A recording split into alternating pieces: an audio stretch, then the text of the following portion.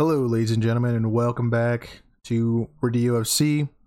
I'm your host, the Radio, and the ugliest Manchester United fan in the world. Welcome. As you can see on the screen, and if you're listening, I'm sorry, but we got a preview. RB Leipzig versus Manchester United in the final fixture of Champions League play. It's like a weird one. It's a weird one, guys. Definitely are a little scared in a way because it's a big game. The table is packed, definitely packed. Obviously, we are in the group of death for sure in the Champions League. And as it sits right now, Manchester United is in first in the table with 9 points. Right behind them in second, PSG with 9 points. And our opponent this Tuesday, RB Leipzig, 9 points. So definitely going to come down the wire. Wish it didn't come or have to end like this, or have to have come to this. Obviously, the result in Istanbul did not help. But it is what it is. We got to strap up, get out on that pitch and perform and get a result. Obviously, Manchester United just need the 1 point to get through. RB Leipzig needs the 1 point to get through. The weird situation I was discussing with myself before I started recording was if PSG and Manchester United were to tie, actually. Manchester United does have the goal difference advantage right now with 6 to PSG's 3. PSG, I think, would have to score 4 goals. If Manchester United were to get the 3 points versus PSG, if they're definitely going to get the 3 points against Istanbul, then I think it would, if they would tie the goal difference, I think it goes to the head-to-head, and then we are tied there. But I think it would go then after to the goals scored, which we are leading in. Thank you, RB Leipzig. So that is good. There's some positives already happening. Obviously, we had West Ham this past weekend, which was 2 different teams, and who knows what we're going to get this weekend or this upcoming midweek game. Hopefully, we do not have that because we definitely could have been 3-0 down at half. I do not want to be 3-0 down at half with RB Leipzig in Germany. We got some team news. The players that are going to be out and have been withdrawn from the club. Sorry if you're listening or just listening, but if you're watching, thank you. We got Edinson Cavani that's going to be out, and Anthony Martial will be out in this game. They have been withdrawn from the squad. The injuries, I read the article, but I do not remember what it was, but they are not going to be available for this fixture. Also, Fred alongside them, but obviously for different reasons because of his red card. And actually Luke Shaw will be traveling with the squad, but there is no guarantee for him to be playing. Probably will end up on the bench, maybe. David De Gea is also back, so we should see him in the starting 11. He's also in my starting 11. We also have some news for Leipzig. Leipzig has Obi Meccano also out in a suspension for this game after the Istanbul game they played last week. Lucas Klosterman and Benjamin Henrichs are also doubts for Leipzig. And they did play Bayern Munich this past weekend. They drew, so I don't know if that's a good or a bad thing. Probably a good thing for us. But that is the team news. So Obi Meccano will definitely be out. The other two, like I said, Klosterman and Hendricks are doubts. And also for us, like I already said, Cavani, Martial, Fred, all out. So that's the team news, like I already just repeated for no reason. Now to my predicted 11. The setup formation will be a 4-2-3-1 as it was midweek. I'm doing pretty good with the formation predictions, but obviously not the lineup ones. But we got Big Dave in between the sticks. Alex Tellez at left back, Harry Maguire, and Lindelof as the center back pairing. Aaron Wan-Bissaka at right back. I got Donny van der Beek and Scott McTominay in midfield 2. The 3 is going to be Marcus Rashford, Bruno Fernandes, and Juan Mata. And up top, I got Mason Greenwood. The reasonings, I guess, behind this, I actually I'd rather play a 3-4-1-2 like we did against PSG, because I think it actually would benefit us a little bit more, because I think they're going to come out swinging, because they're going to have to be. And I think that would benefit us on the counter. But I believe we did play with a 3-2 or 4-2-3-1. So, however it is, I know they play this similar formation and have been playing the similar formation lately. So I think it's Nagelsmann is the RB Leipzig's manager. He's switched it up a bit, but we should be able to hopefully play this formation. So I think we should be able to do a lot with this formation.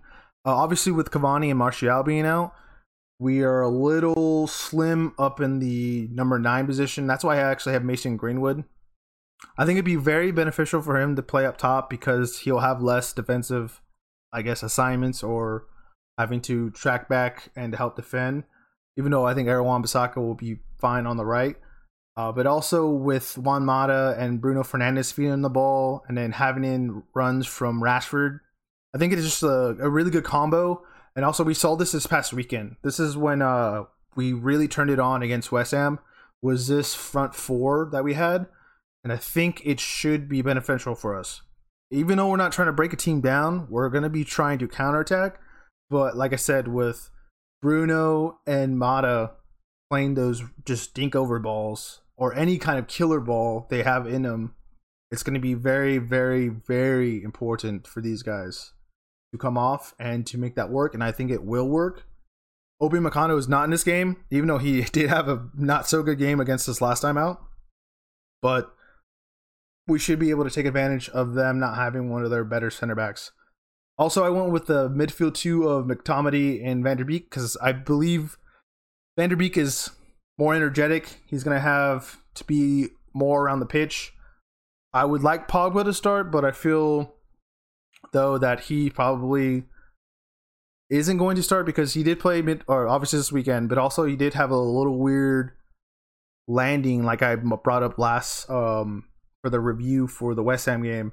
So I'm hoping he actually comes off the bench, because I think he might be more of a difference maker off the bench, like Juan Mata was last week or this past weekend for us.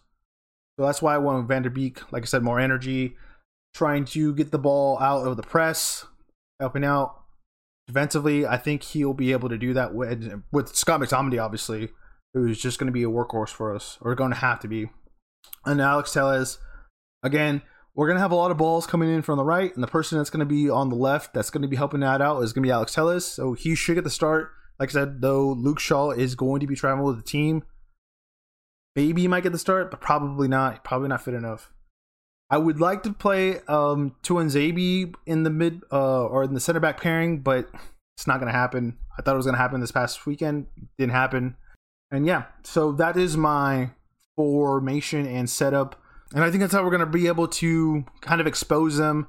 They're going to press us, let's be honest, but they also can't handle the press. So it should be like an even matchup.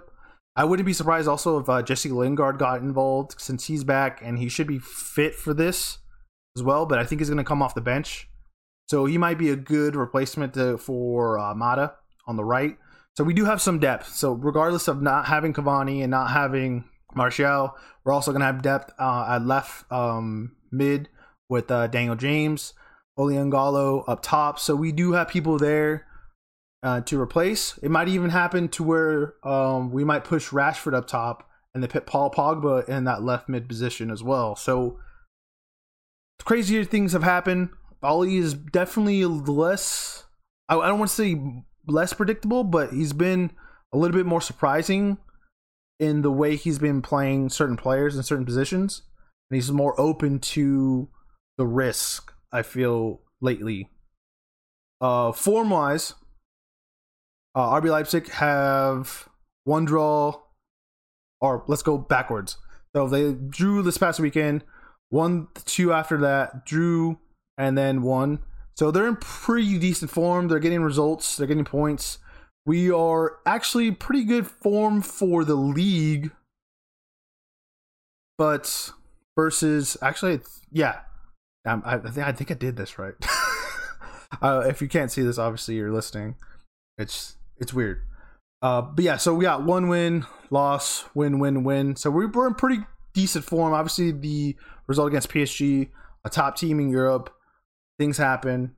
And how we're going to conclude this, obviously, we're going to see our next matches, which are going to be Manchester City, Sheffield United, and then right after that, Leeds United. We're going to be done with Champions League for now. Hopefully, we'll be able to be playing in February.